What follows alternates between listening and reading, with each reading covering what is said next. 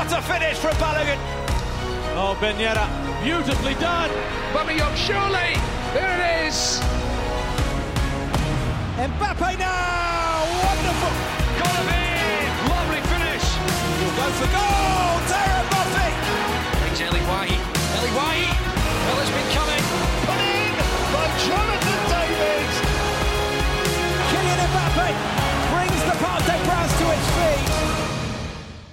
Hello everyone and welcome to another episode of Le Beau Jeu, the official Ligue 1 Uber Eats podcast in English. We have an absolutely massive episode coming up for you today.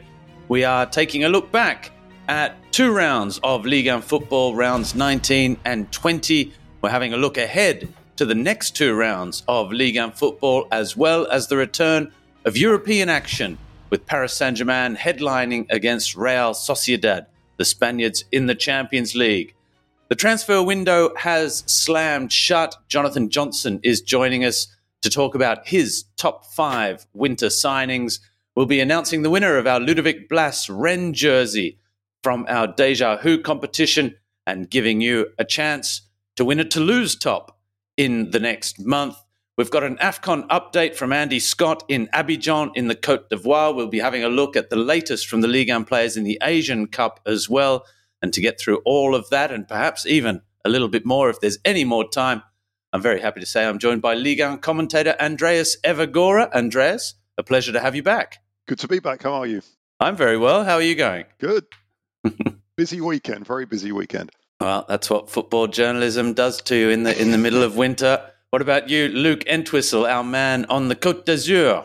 How are you going? And have you been busy as well? Very busy. Very happy to be on for the first time in 2024. So Happy New Year to everyone and all the listeners. It would be very French to still wish Happy New Year, even though it's February. So long as you've not seen them, you still have to wish them Happy New Year. I don't know when the cutoff is. Maybe April. Who knows? But yeah, very happy to be back. And,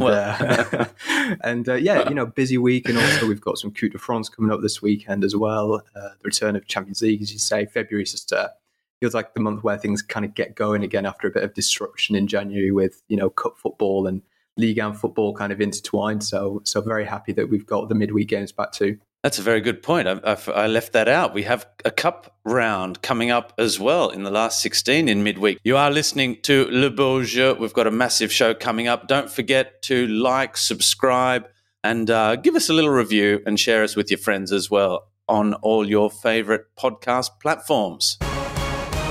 Well, without any further ado, let's jump straight into the action. It was a big couple of weeks in Ligue 1, actually, rounds 19 and 20, because some of the big guns were going head-to-head, most notably Paris Saint-Germain.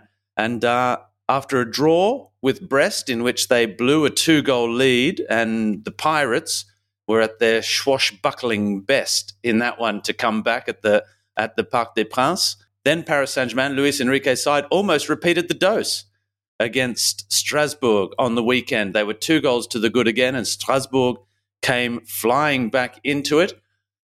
From the weekend's match, Matt Spiro was on the microphone. It comes to nothing.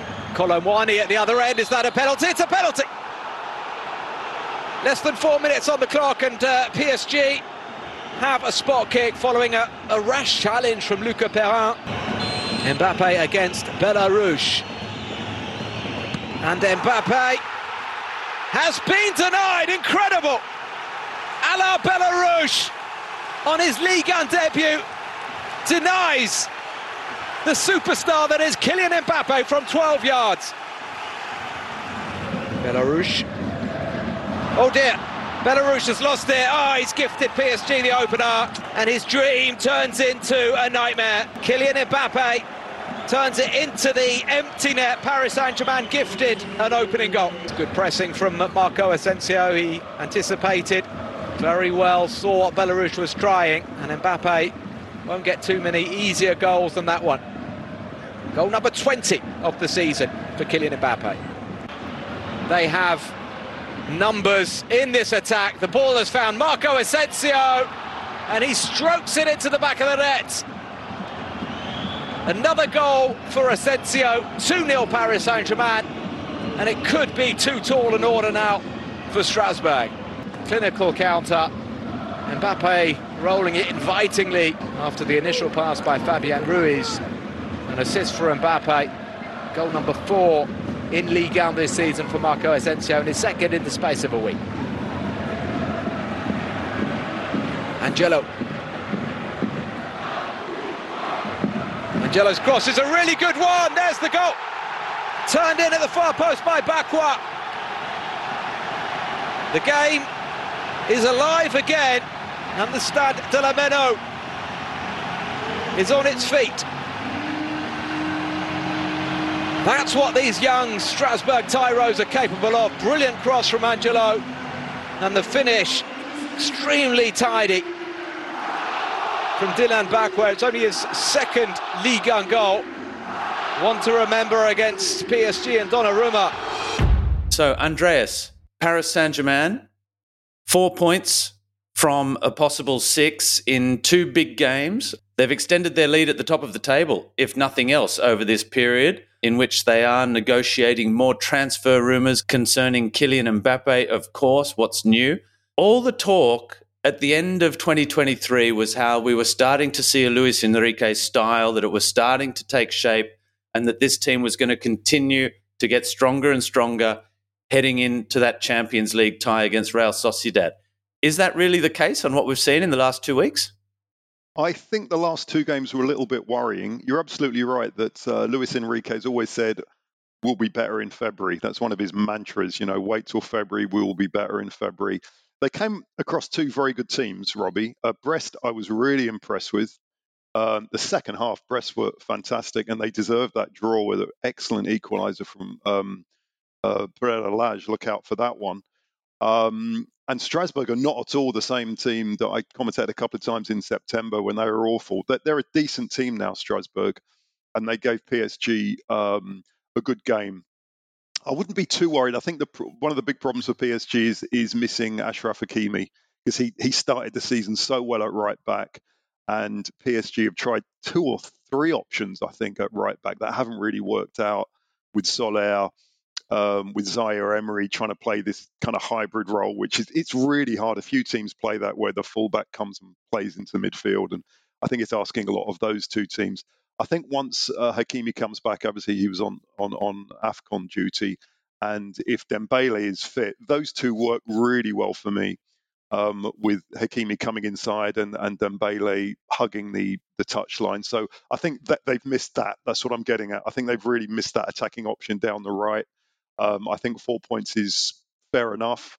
I think they've missed also Pereira a little bit. They tried Beraldo at centre-back, and he's just adapting to French football. We've said it before, French football is very physical compared to the Brazilian game. So that's something else to look at. So I think over the 2 games, 4 points is a decent return, but they will need to improve in the Champions League against a more than useful Real Sociedad team.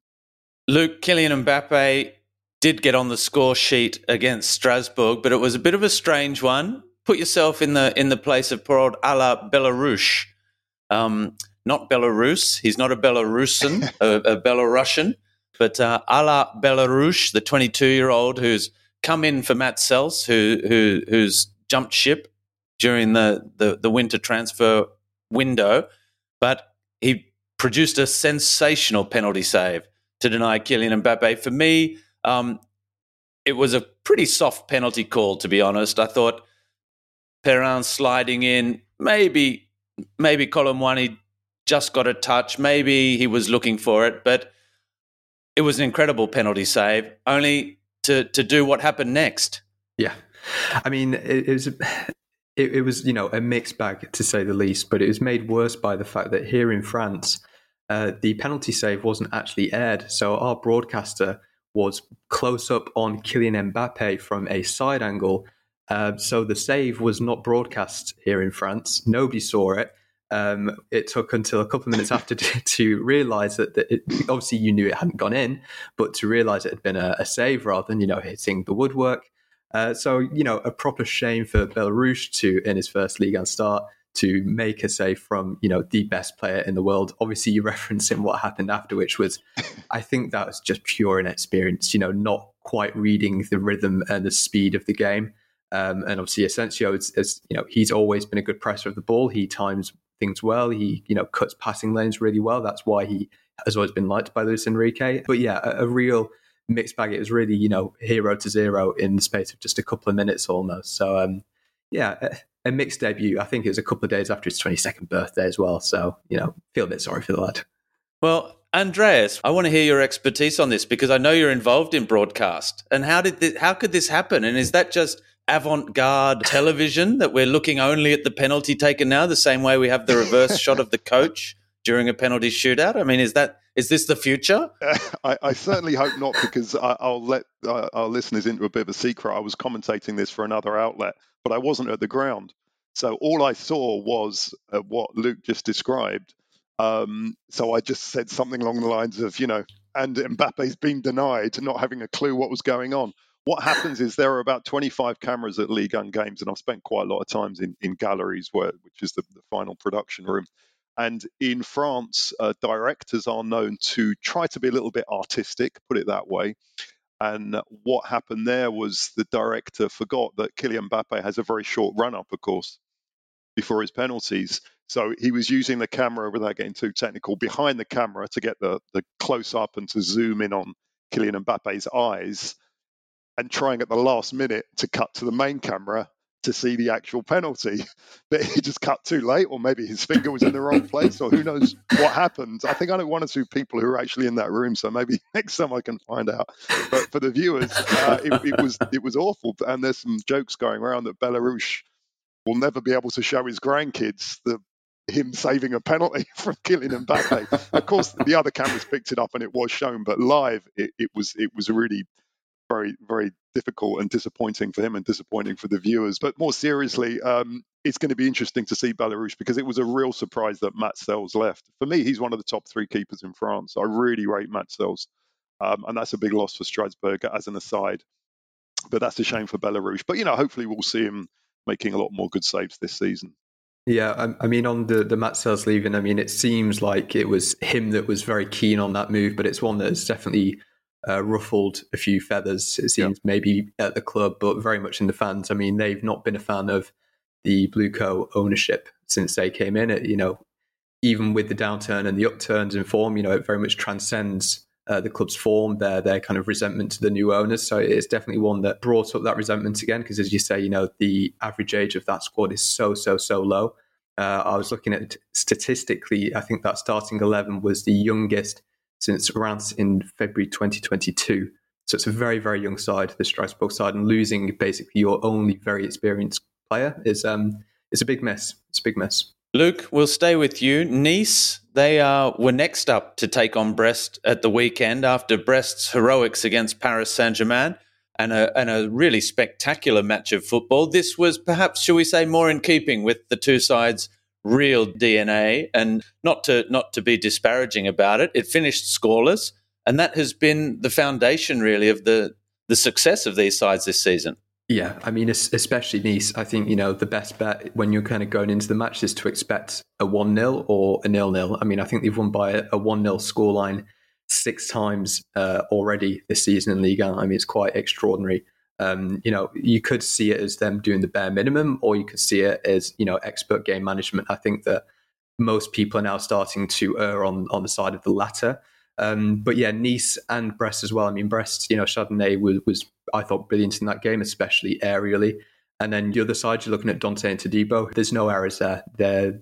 Neither of those centre-backs are error-prone. And those on the sides as well, Melvin Bard, there's lots of questions about him coming into the season. They're always trying to find a new left-back, and every time he kind of steps up and then stakes his claim again.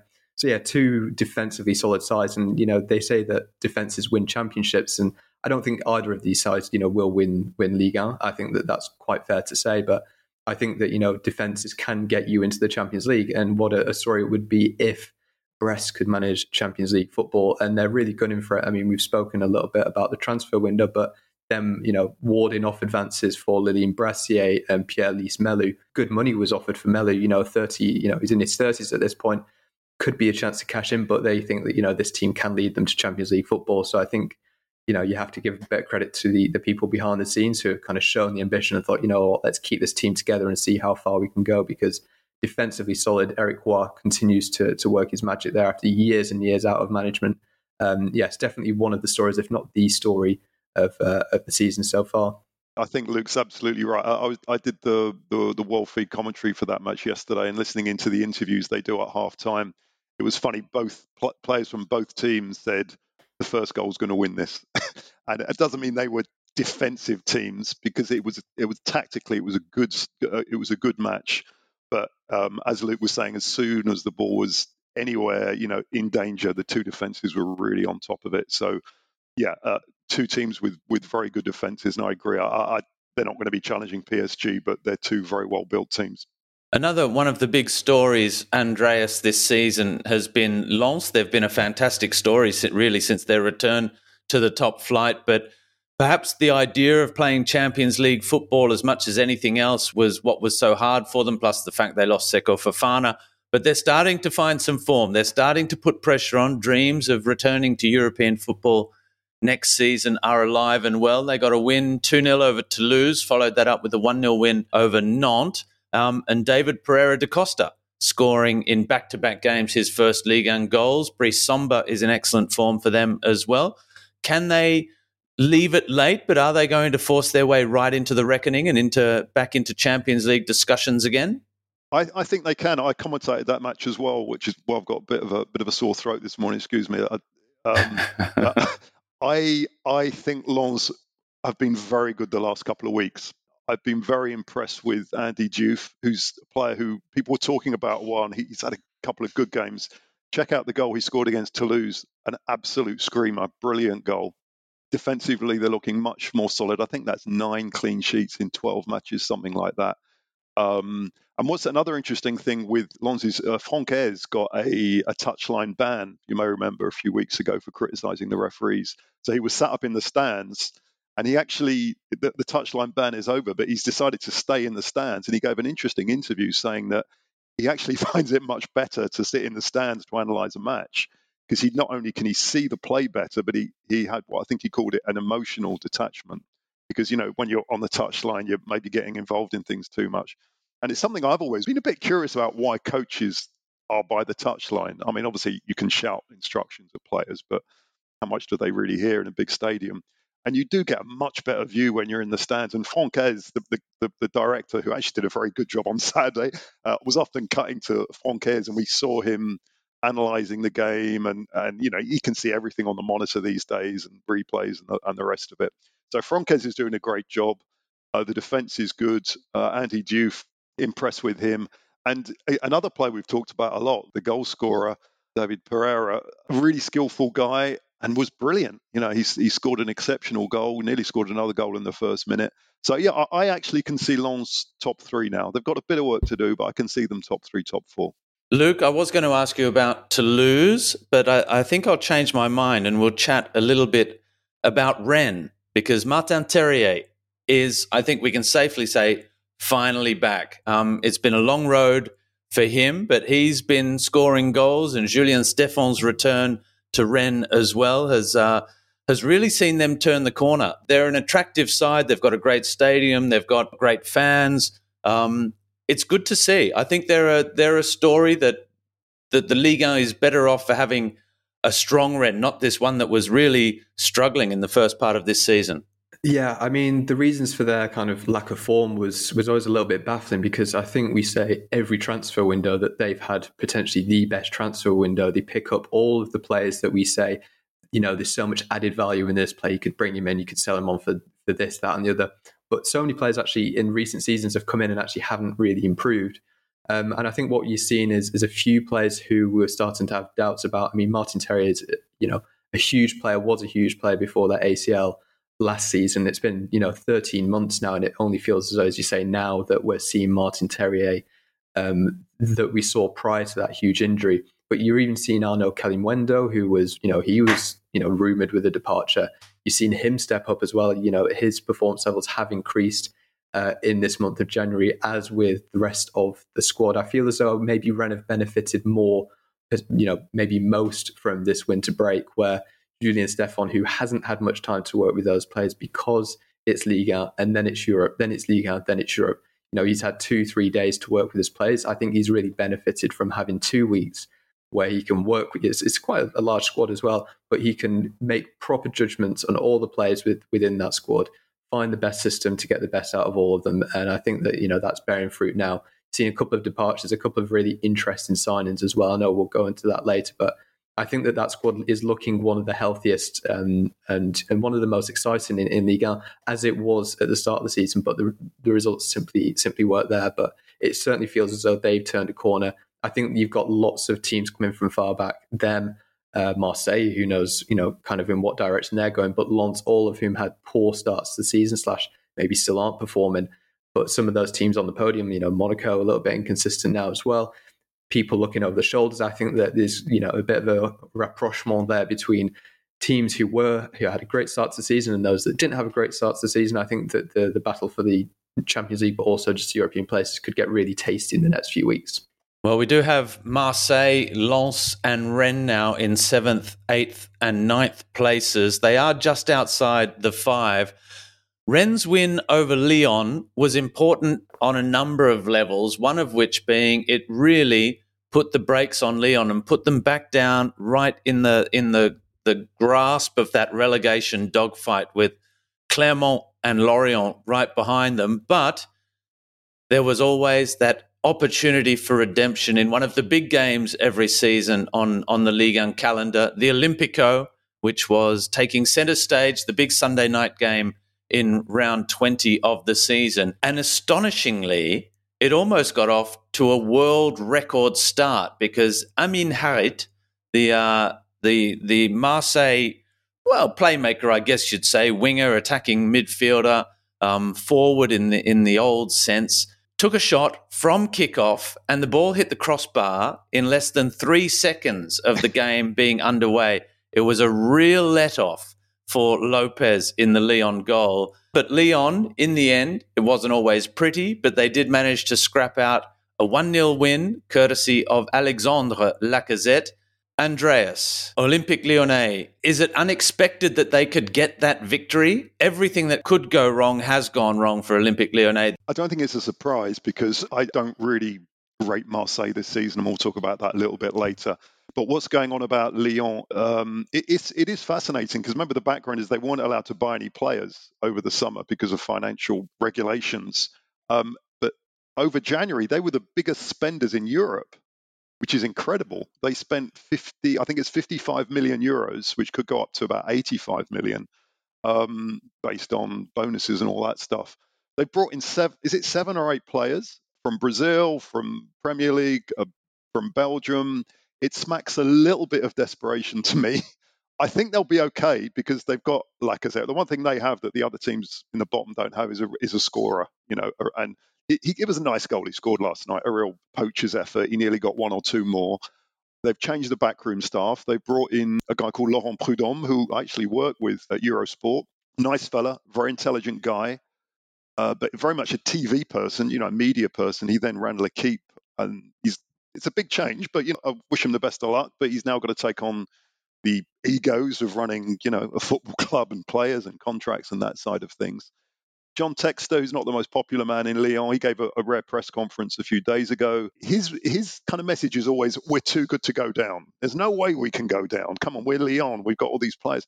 And I'm a bit worried about that as a message because it can backfire and it can come across as a little bit complacent. I mean, don't you want to be telling your players, come on, we've got to get ourselves together here. We've got to buck our ideas up because, of course, anyone can go down. A decent display last night. The new coach, he's doing okay. Again, my other question is, when all these players come in, do the coaches really want these players? What's the plan, for Lyon? I think they'll be okay. It's going to be a big job to integrate all these players and a big 4 months because they could still go down. I mean, they just, I think, level with the playoff spot. Brought in players who a lot of us probably don't know too much. 1 or 2 we do. And let's see how they go for the next few months. But it was a very important win last night. Yeah, they needed that after a couple of defeats. Well, it remains to this day, after 20 matches, their worst ever start to a season. And they are not out of the woods yet. But Luke, Marseille just can't seem to string any solid form really together. They've perked up a little bit, but then this was a big match for them. And I think a few people are starting to really ask the question of Gattuso, aren't they? Is he the man for the job? Already people were starting, when he signed, thinking this is another volatile type character that will either spark Marseille into action or spark a massive fireworks display of destruction and an obliteration of the club. It's neither at the moment, but perhaps, the fuse is lit, I get the feeling there. Yeah, I mean, I did a piece actually slightly defending Gattuso last week, pointing out that he'd been dealt quite an unfair hand when he arrived.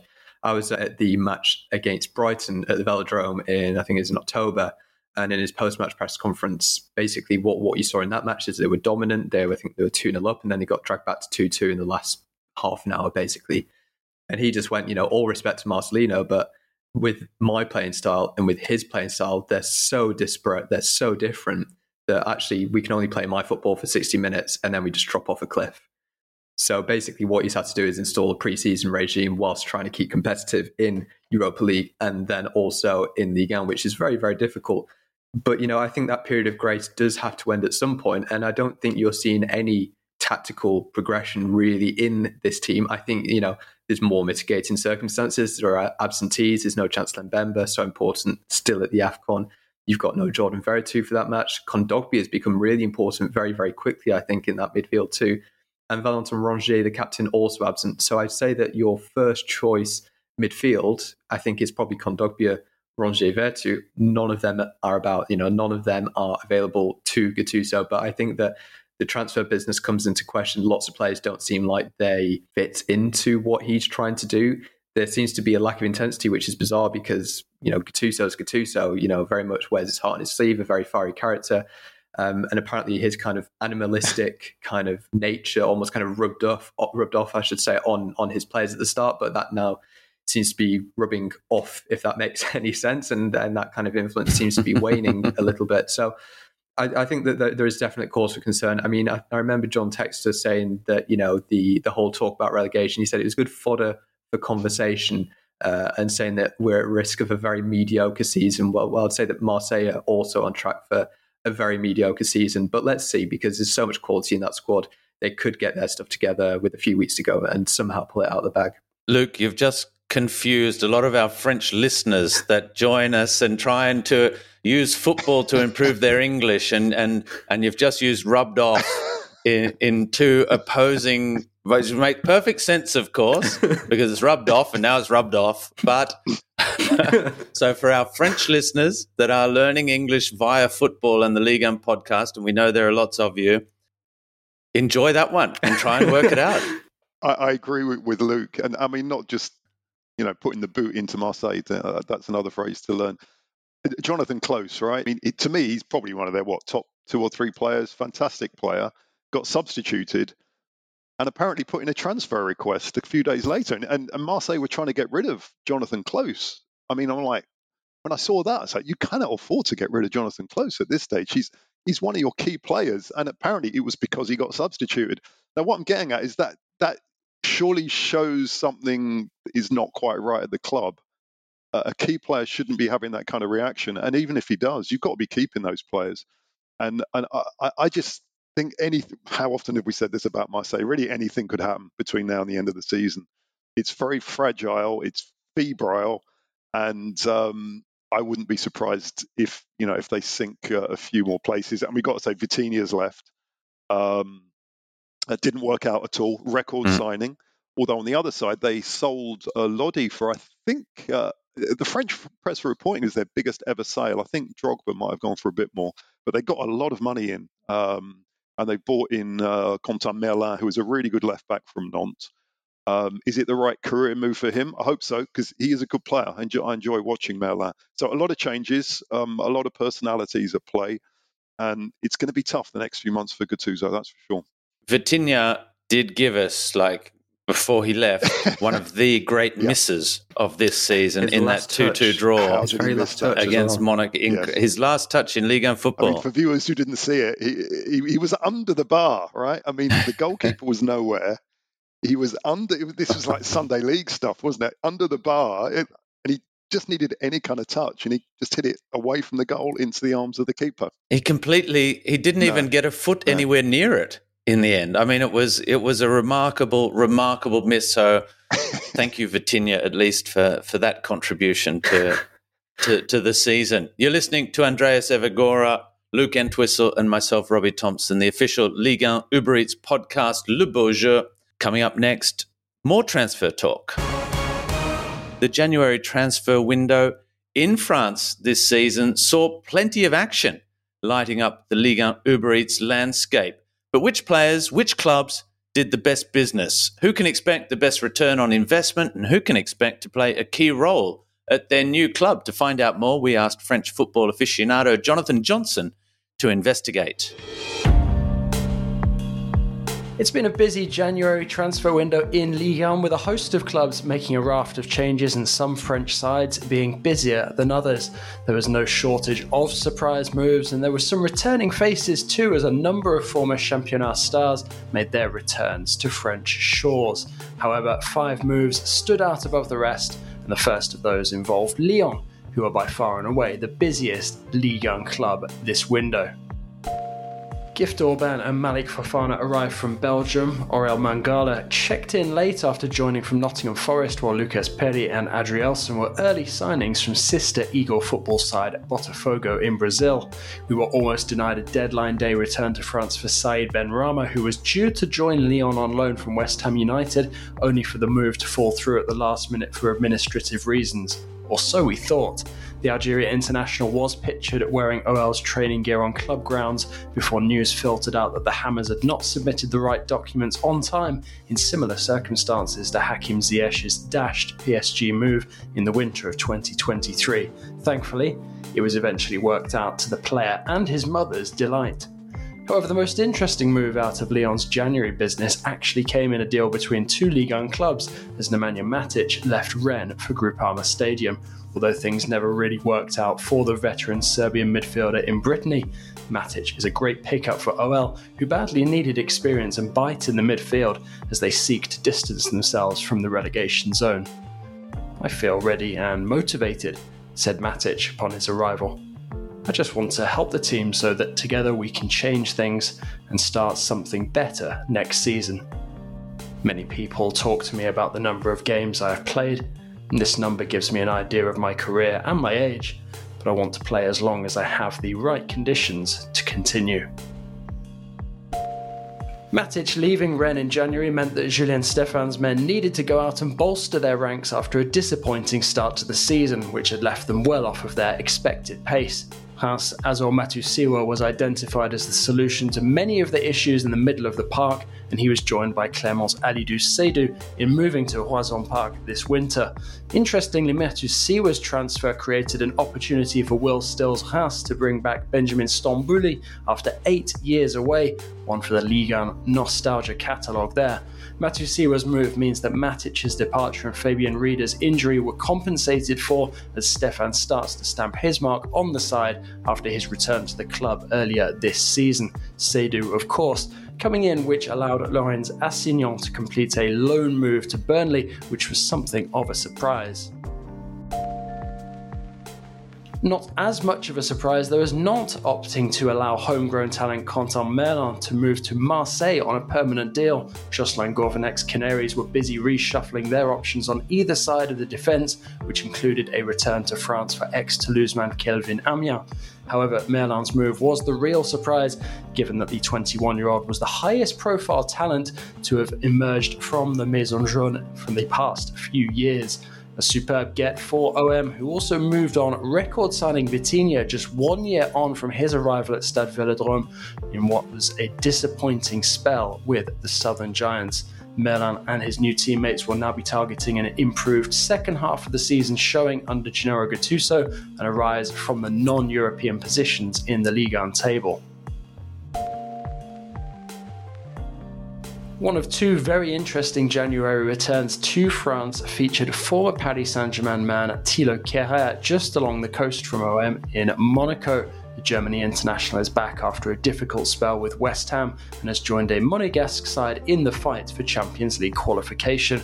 Kehrer is a solid defender on his day and his versatility makes him extremely useful to his coaches, so Adi Hutter now has a couple of different profiles in one player at Stade Louis II. A PSG reunion set for March for Kehrer in what could be a Championnat title encounter, depending on results between now and then. Finally, staying on the Riviera, arguably the most unexpected arrival of the winter window was the return of Mohamed Ali Cho to French football after a spell with Real Sociedad. Still only 20, he burst onto the scene with Angers before being snapped up by PSG's Champions League round of 16 opponents.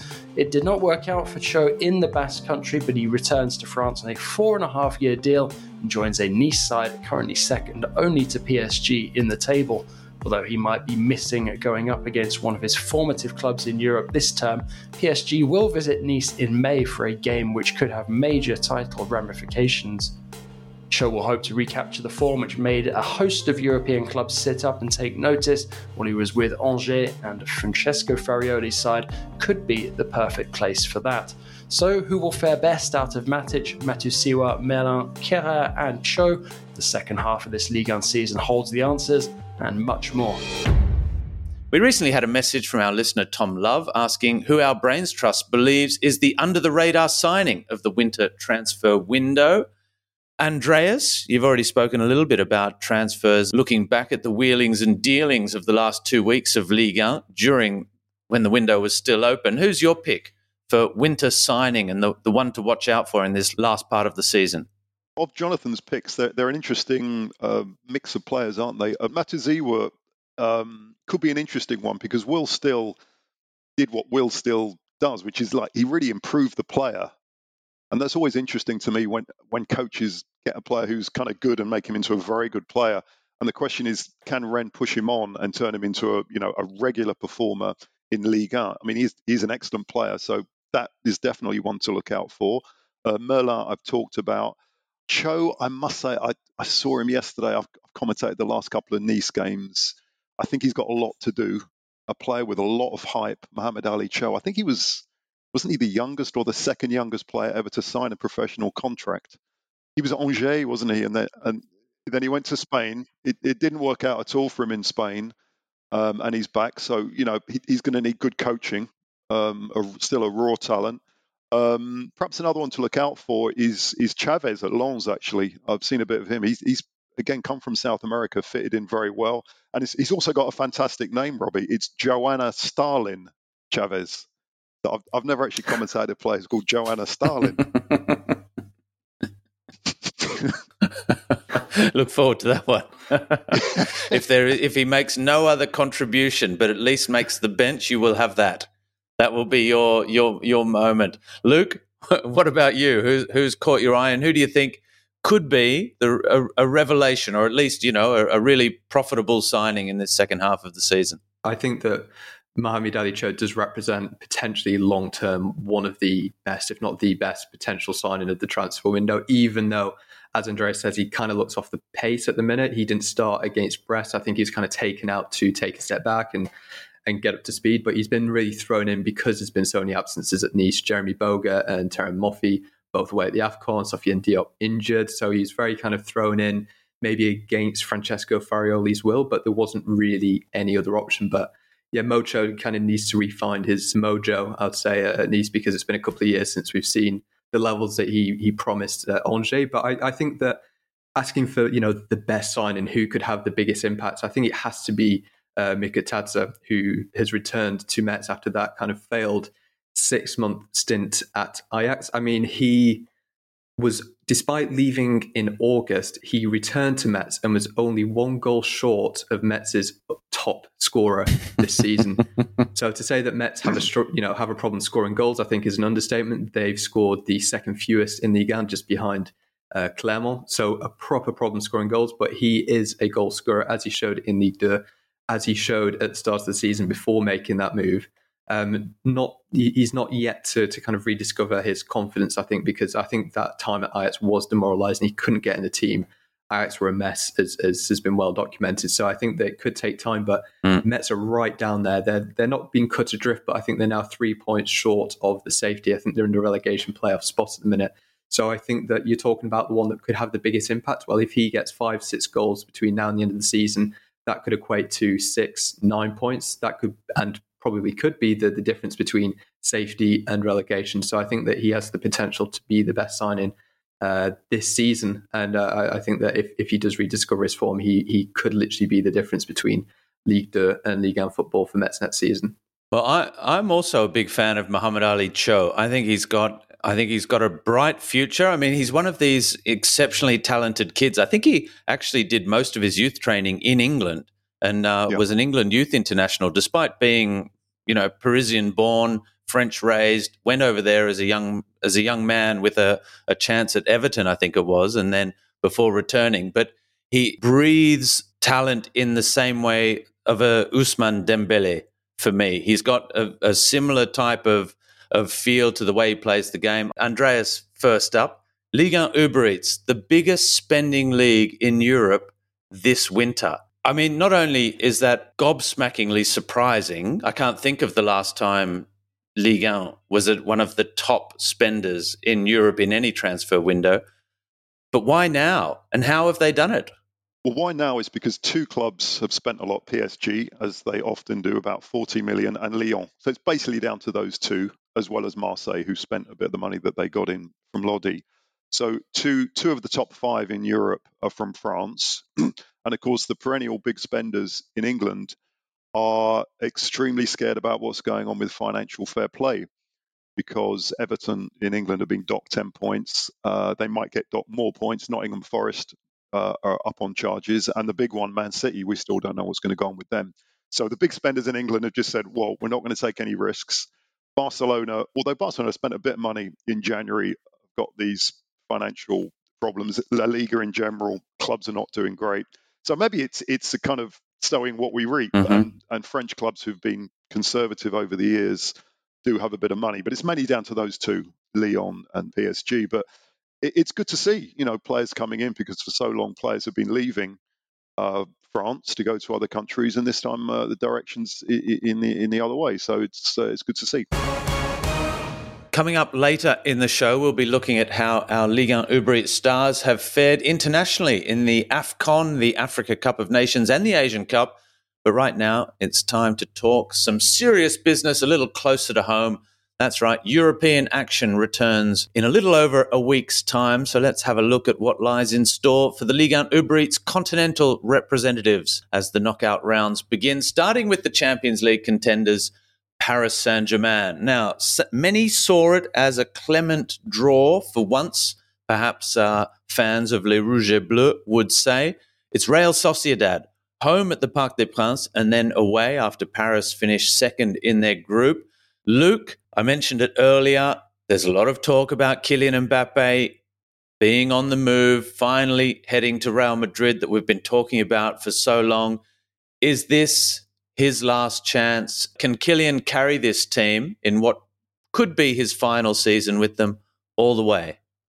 I mean, the motivation is there, isn't it? I mean, he's spoken about wanting to win the Champions League, for the city that he grew up in. He's, quite patriotic, and he's, a proper Parisian at heart, shown by the fact that he's absolutely desperate also to compete in the Olympics in the summer as well. And that seems maybe not quite a deal breaker, but it seems like at least a factor in negotiations. Should he go to Real Madrid or should he extend at PSG? It does seem that the direction of travel is towards Real Madrid, but who knows? It feels like the last opportunity. Whether he'll do it is another question. I mean, I think that there have been worrying signs that we spoke about with PSG at the start of the pod with Andreas. I think that the ability or the inability to control games for 90 minutes is obviously very, very worrying. I know that Luis Enrique has been very spiky on the topic. I think he was asked about it after the match against Brest, and he said it's football, not basketball. And then he was asked about it against Strasbourg again, and he kind of said, well, Strasbourg wanted to score a goal,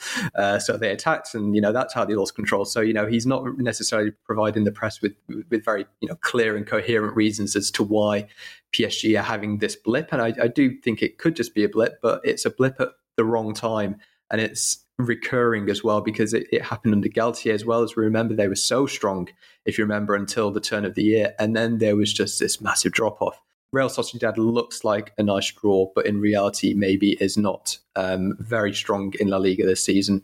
I think on Luis Enrique's part, there's no chance that he will underestimate them, but I think there is a chance of PSG as a whole underestimating the challenge that Real Sociedad could pose, because when that draw came out, you looked at it on paper and said, that is the one that you wanted, but now you've got it. Can you perform for 180 minutes and get it over the line? And the last time I saw a 90 minutes worth of PSG performance that was coherent, strong, engaged for a full 90 minutes, it's been a few weeks. So it's time to kind of flick the switch again and get back on track, and pretty quickly too. Andreas, if you were to put on your Luis Enrique hat and have a look at this side and how they've been playing and who you'd go with, I mean, I guess most of the team picks itself, but Luis Enrique hasn't had a first choice team for a little while. How do you see them lining up? You said Mbappe through the middle, and that's been a big point of discussion. He has been playing through the middle the last couple of months. I don't think is his best position, Robbie. I prefer him down the left, where he has a little bit more room, a little bit more space, a little bit more opportunity to use his speed. But that seems to be, the decision of Luis Enrique. Look, he's got a lot of options up front. They have had injuries, but Asensio's has done pretty well actually the last few matches for me. He's coming back from an injury as well. I would start with Dembele because I think in these kind of games he can make the difference. Obviously, look, Luis Enrique is going to know Real Sociedad very well. Let's not forget Real Sociedad won their group. That's why PSG are playing at home in the first leg. They've got a quality striker in Mikel Oyarzabal. It certainly will be a tough one, but it could have been a harder match. So I'd say PSG are the favourites.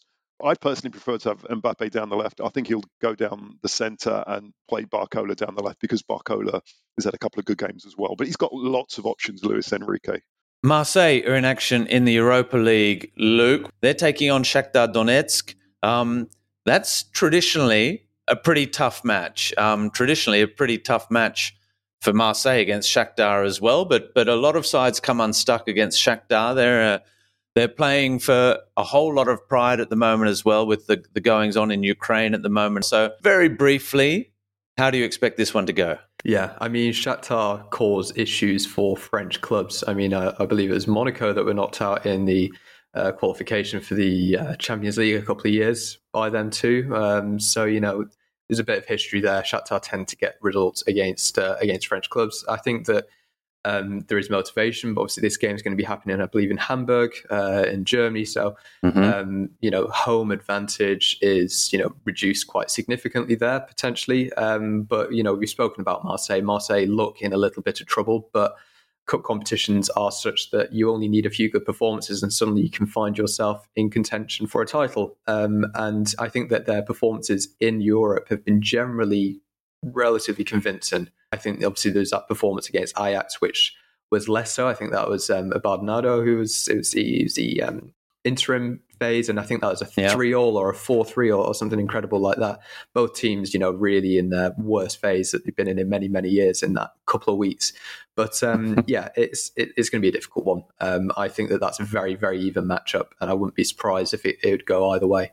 Andreas, next up, Rennes. They're on the road to AC Milan. They've got a big couple of weeks coming up. They are finding form, but they've got Sochaux in the Coupe de France, then Le Havre, AC Milan, Clermont. Probably they can not take their eye off the ball, but Le Havre and Clermont are two sides they'll be hoping to beat, and particularly we know that they're an ambitious club that will have European ambitions, so the prospect of taking on AC Milan and getting a big scalp, is it beyond them?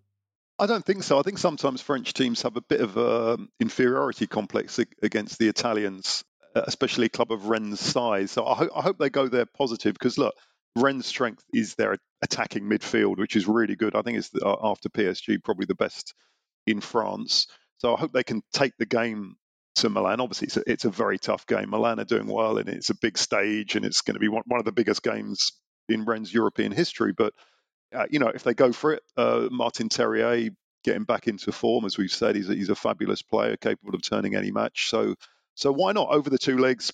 probably outsiders, but only narrowly so. But if they can give themselves a chance when they come back home, that will be a great night in Rennes. Luke, I promised you we'd get to talk about Toulouse. They also have a big trip. They're on their way to Benfica.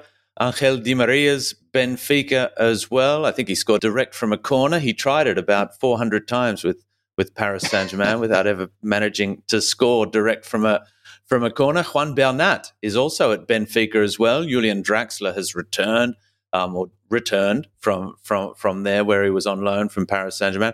Juan Bernat, surprise, surprise, will miss this one through injury, unfortunately for him. But Di Maria is going to be getting back together with a French opposition. Toulouse have shown they can do it. They've shown even that on an occasion in Ligue 1, they can still get a good result. They got one over Liverpool earlier on this season. Benfica, they've bowed out of the Champions League. They've come back down to the Europa League. Can Toulouse do that? You referenced that Liverpool result, which, they've shown that they can do it. They also, in Ligue 1, there's signs of life as well with that 3-2 victory over Reims at the weekend. 3-0 by half-time, I believe, in that one. And obviously there's a bit of a Reims kind of fight back, but they held on. And that is signs of progress, because there were questions about Khaled Martinez-Novel, and they're kind of lurking a little bit perilously just above the relegation places. I would fancy Toulouse, more if this was a one-off match rather than across two legs. I think that across two legs, Benfica's quality will show. They're very, very strong favourites in this one, but Toulouse will go in with an underdog mentality that might suit them. It suited them when they played Liverpool. Nothing to lose for them, but I don't see them necessarily getting through. Lens take on Freiburg, the German side. Andreas, again, when you think of a side that's come down from the Champions League that are now facing a side like Freiburg, is it wrong of Lens, obviously, to underestimate them? But this is a side that most French fans will be thinking, hopefully, Lens have the opportunity to continue on their way, their European adventure. Well, they'd be wrong to underestimate Freiburg. Had a brilliant season last year in the Bundesliga, a little bit like Real Sociedad, not quite as good this year as they were last year. But it's a great little club, Freiburg, in the Black Forest. It's a smallish club, sort of community club, and it's a big day for them. But that'll be a great atmosphere in Lens, and I think they're targeting a run quite deep in that competition. And a lot of this is about timing, isn't it? And Lens are in a good run of form at the moment. We talked about that earlier in the pod. And I think they could score a few goals in that first leg, and I'm confident that Lens can get through against Freiburg. There is one other French side still involved in European competition. It's Lille, who are, of course, through to the Europa Conference League round of 16, but won't be in action until the winners of the round of 32 are decided, which sees Conference League group runners-up take on third-place sides from the Europa League. That will be determined in two legs on the 16th and 23rd of Feb, and then LOSC will be involved in that draw, and they too will be hoping to go very deep into that competition as well. You are listening to Andreas Evagora, Luke Entwistle, and myself. Don't forget to get on to Ligue1.com for all the top-flight stories in the French game, the official Ligue 1 website in English.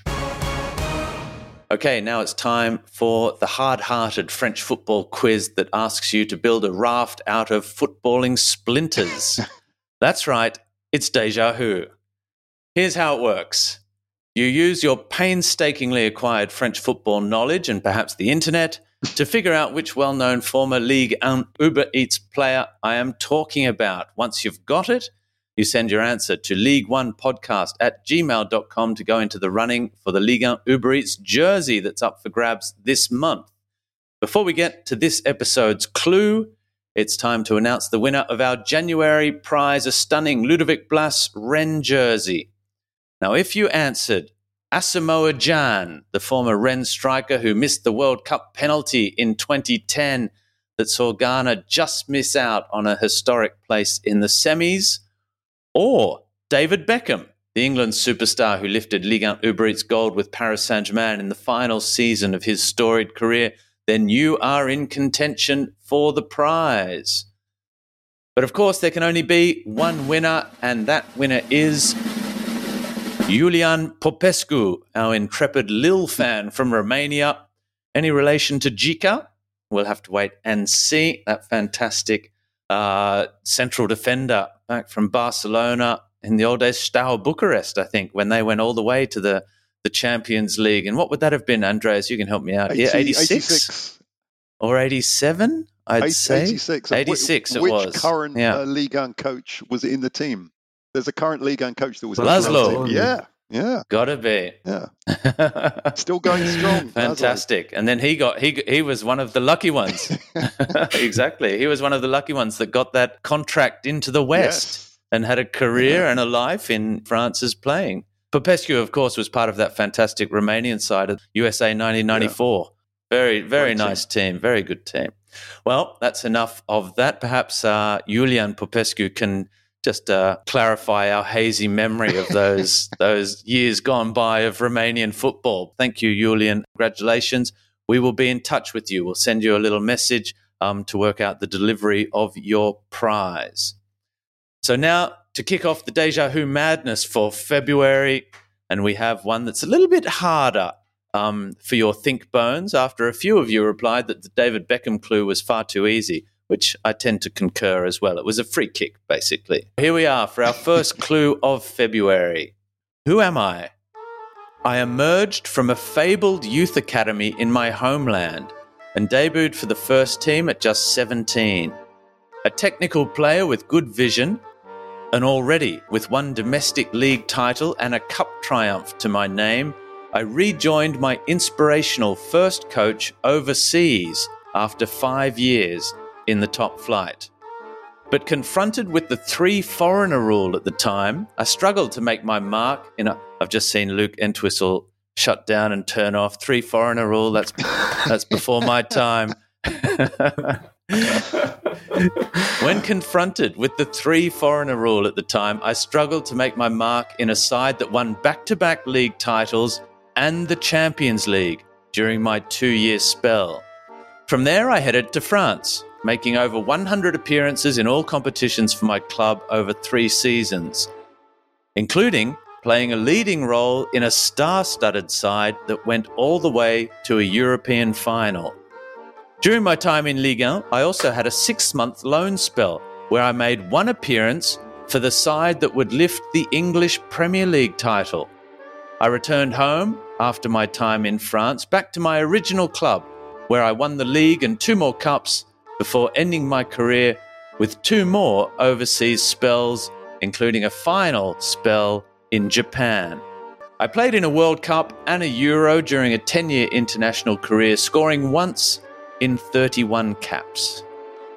Who am I?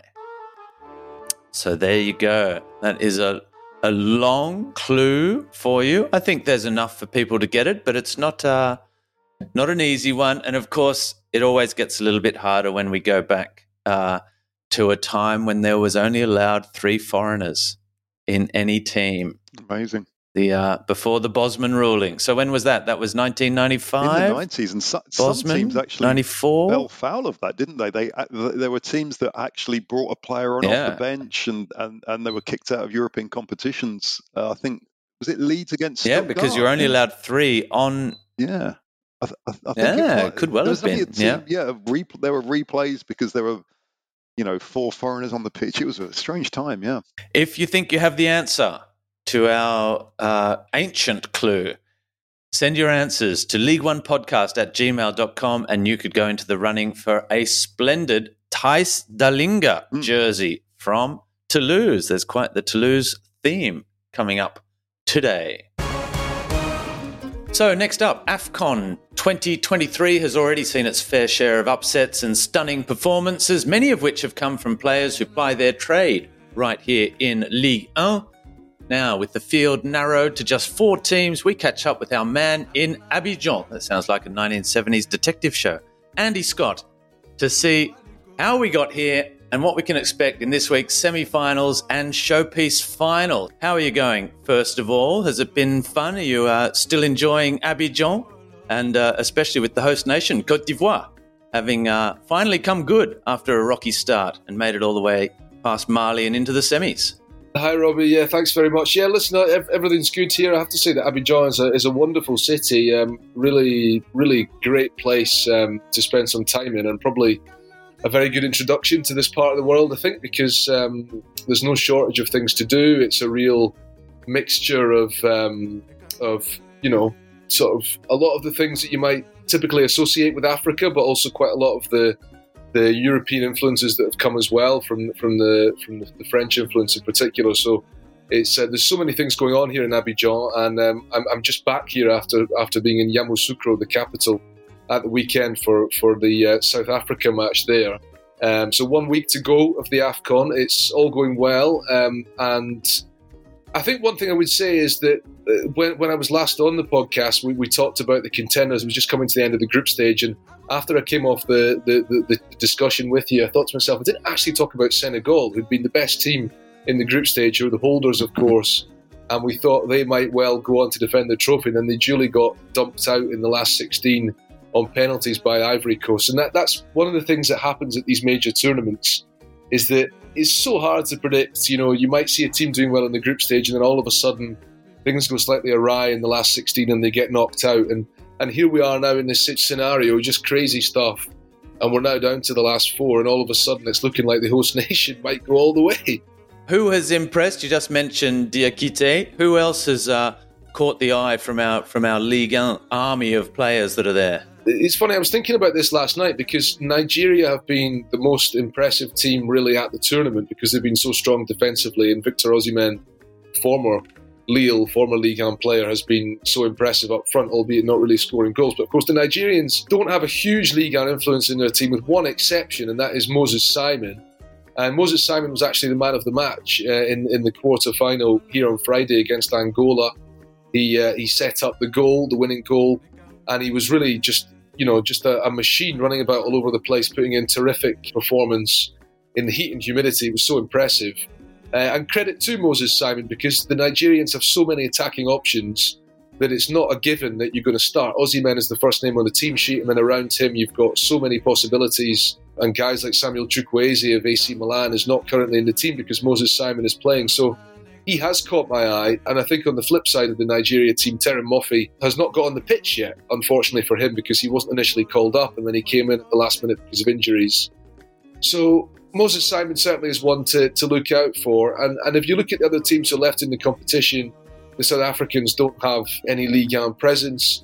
The Ivorians certainly do. They've got a number of players from Ligue 1 on their side, but they've actually had a very difficult competition in many ways. You would say a lot of their players have not particularly impressed. Of course, they've got a lot of ex-Ligue 1 players in their team. Seko Fofana has had a couple of big performances, the former Lens man. And then the other team, of course, who the Ivory Coast play in the semi-final is the Democratic Republic of Congo, whose captain is the inevitable Chancel Mbemba, the Marseille defender who Marseille are missing. And who, I don't know if I would say that he has necessarily impressed me, especially with his performances in this competition, but he certainly had a notable game in the quarter-final against Guinea. He scored the equalising goal, and having conceded the penalty. And of course, he's just such a leader on the pitch, just as he is with Marseille. But, you know, there's not a huge number of Ligue 1 players remaining. We are, of course, only down to the last 4 now, but a lot of the guys who had been impressing, Mohamed Bayo, for example, with Guinea, who scored a few goals, who was essentially keeping Serhou Guirassy, the Stuttgart striker, out of their team, doing very well. Mohamed Bayo is now out. Him and his Guinea team have gone home. So only a few players left now. It's the last week, and we'll see if any Ligue 1 player is going to be returning to France with the trophy. Well, what are we expecting in the semi-finals, or more to the point, what are you expecting to happen in the semi-finals? Nigeria v South Africa. Bit of a surprise all the same to see South Africa make it this far, considering they didn't even qualify for the last one. Côte d'Ivoire versus Congo. Who are you thinking will be in the final? Well, I think the logical conclusion might be that you can expect a Nigeria-Ivory Coast final, which would, of course, be a real heavyweight showdown between two of the giants of West Africa, two teams who've won the AFCON before. But as I touched on just before there, you know, these major tournaments in general are so hard to predict, you know, and the Nigerians have had this strategy of not conceding first and foremost, which is quite, in a way, it's quite controversial because they have so many great attacking players around Osimhen, like Moses Simon, and they are putting the focus entirely on ensuring they don't concede a goal. And that can go wrong, because if you do concede a goal first, suddenly you're chasing the game and it can be difficult for you. But they are stronger than the South African team, so they are favourites, you know, notwithstanding the fact that anything can happen in these games. they are the favourites. And I think in the other match, I think given everything that's happened, the Ivorians have to be favourites to beat the Congolese. And I think, as I said, from a Ligue 1 perspective, that's the game I'll be at here in Abidjan, and that is the game that is more interesting because the Ivorians have more of a Ligue 1 influence. Of course, they have also, having sacked Jean-Louis Gasset, they have an interim coach, such an unusual thing during a major tournament. They have a caretaker manager, Emerse Faye, who was born in France, who played for Nantes, who played for Nice, and who you may remember, of course, Robbie, from the 2006 AFCON. He was in the Ivory Coast team along with Didier Drogba. Yep. They got to the final of that competition and lost on penalties to Egypt. He's now the manager. If you look at that Ivorian team, there is such a strong French influence in the sense of so many players who play in Ligue 1, so many players who were born in France, who used to play in Ligue 1, guys like Nicolas Pepe, Sébastien Haller, but also Diakité, albeit Oumar Diakité will not play in this semi-final because he got sent off for a second yellow card for his celebrations after scoring the winning goal against Mali. So that will be really, really fascinating against this Congolese team. And I think, to sum up, what I expect is utter chaos, a low-scoring game between the Nigerians and the South Africans, and just all sorts of crazy stuff in the other match, because with the Ivorians, it has been a crazy ride at this AFCON, but I think they might well get to the final. I think they start to believe it's now written in the stars. And you see it around, I drove back from Yamoussoukro, the 3-hour drive, down the motorway yesterday, and you go past all these villages on the side of the road and people selling things at the market stalls. And everybody is wearing an orange Ivory Coast top. Everybody's supporting the Elephants. They're all beginning to believe they're going to win the trophy. And I think it might just happen, which would be one of the most remarkable conclusions to any major international tournament that we've ever had, given the way they started. So I would not be surprised if that's what's going to happen now. Well, enjoy the roller coaster ride all the way for another week until the final, and then travel back safely and get your teeth back into Ligue 1 football as soon as you're back. Maybe you'll need a couple of days to recover, of course. But thank you very much, Andy, for joining us. Listen, Robbie, the day after I get back, you will, of course, know this. It's there's a big game at the Parc des Princes. There is indeed. In the Champions League for PSG, so there'll be no time to lie around and recover. It'll be straight back into it. And then, of course, Ligue 1 the following weekend. So it's all good. Fantastic. All right. Travel safe, Andy. Cheers, Robbie. Well, the Asian Cup is also still going, but unfortunately the Socceroos have bowed out. They were beaten 2-1 after extra time by Korea Republic. It was a pretty interesting match, actually. Australia had the better of the opening exchanges before Lee Kang-in of Paris Saint-Germain helped Korea Republic to get that win and knock the Socceroos out at the quarterfinal stage. So Korea Republic are into the semi-finals, and Japan of Minamino and Nakamura were eliminated by Iran yesterday. Iran are a good side, but Japan were certainly firming as favourites for this competition. That's a big upset for them. So South Korea are just about favourites now. They will take on a Jordan side that managed to overcome Tajikistan by 1-0. Al-Tamari playing and featuring for Jordan in this tournament.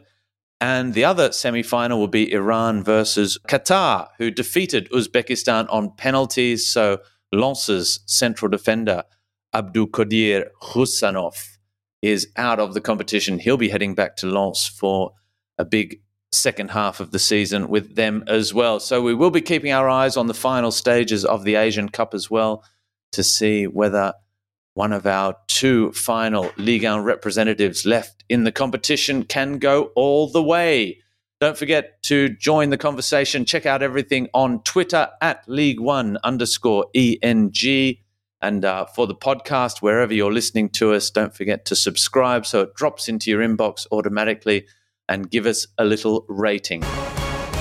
Well, gentlemen, we are just about done. Time to look ahead, first of all, to the upcoming matches. Very quickly, we'll have a look at the Coupe de France because there's the round of 16 coming up. Ligue 1 clubs are involved. Paris Saint-Germain take on Brest for the second time in 10 days. Rennes are on the road to Sochaux. Andreas, expecting any big upsets? Could Brest get up over PSG, for example, or will we see a Sochaux knock off Rennes? Luis Enrique's really been playing up the French Cup. When he was interviewed after the last match, they were talking about Real Sociedad, and he said, and I quote, "We could all be dead in 12 days." So he's really concentrating on the cup, and PSG needs silverware. They're expected to win, so I think they will really go all out and try and get that. Montpellier-Nice looks interesting as well, because Nice could be a good, with their defence, a good bet for the cup. So some very interesting matches there all round. Yeah, Luke, what can you see any surprises here? Do you have any cup magic to get us excited? I do think that Sochaux could pull something off against Rennes. I mean, Sochaux, obviously not a bad side and historically a very, very big club anyway. I think that Stade Rennais kind of their interest is elsewhere this month. Loads of bigger priorities. I wouldn't be surprised to see a much weaker team fielded, especially with obviously Ligue 1 football at the weekend as well. So I think there's potential for an upset between Sochaux and Rennes for sure. Okay, let's look now at round 21 of the Ligue 1 season, which is coming up this coming weekend. A couple of big matches as well. Nice-Monaco, that is a huge clash in the race for a top 3 finish. Monaco can get to within a point of Les Aiglons. PSG take on Lille. If Les Dogues lose that one in the capital, they could be overhauled by in-form Reims, who face bottom side Lorient, although Lorient are also showing a few signs of life at the moment as well. Marseille take on Metz, a chance for Gattuso's men to claim a bit of redemption and reassert their European credentials. Clermont versus Brest. Can the Pirates keep on rolling against second from bottom Clermont? Luke, which of these matches in round 21 is catching your eye?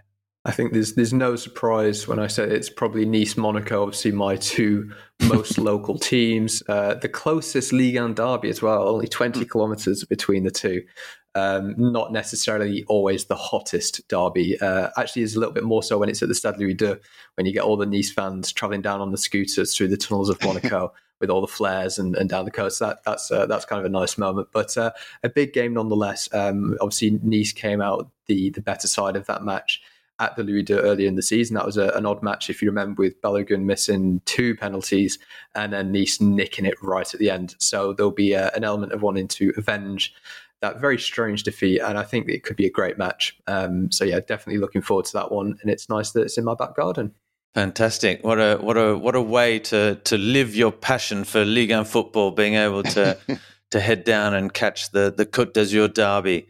Andreas, round 22 could be a good time for Brest to take on Marseille. The Pirates, they are just 3 points behind second place Nice, who have a tough trip to Lyon, which is also a tough test for Lyon as well, and their coach Pierre Sage, as they look to bring in a host of new faces, as you've mentioned, the big spending Olympique Lyonnais, desperate to try and pull away from the bottom of the table. Andreas, it's a big round, and because we've only got 34 rounds of football this season as well, we're really starting to just come around the final bend and towards the final straight, and there are points to be won and important points to be lost as well at the moment. Yeah, that's right, and that's why these relegation battles are quite interesting. I mean, Montpellier are not quite out of it yet, Montpellier against Metz, but I'm looking at Brest-Marseille, because if Marseille don't beat Metz in the week before, in the next match day, I mean, that's a great chance for them to get 3 points, because Metz have been poor.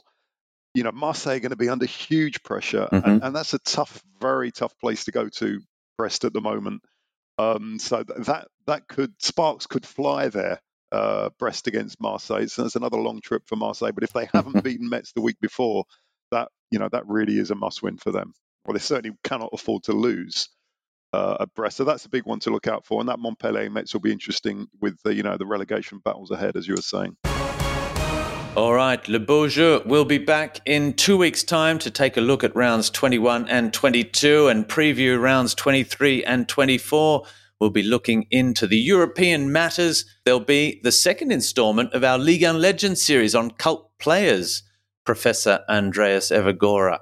You'll be looking at one of Ligue 1's most illustrious mullets, by all accounts, in that next episode. That should be a good one. Not an Australian either.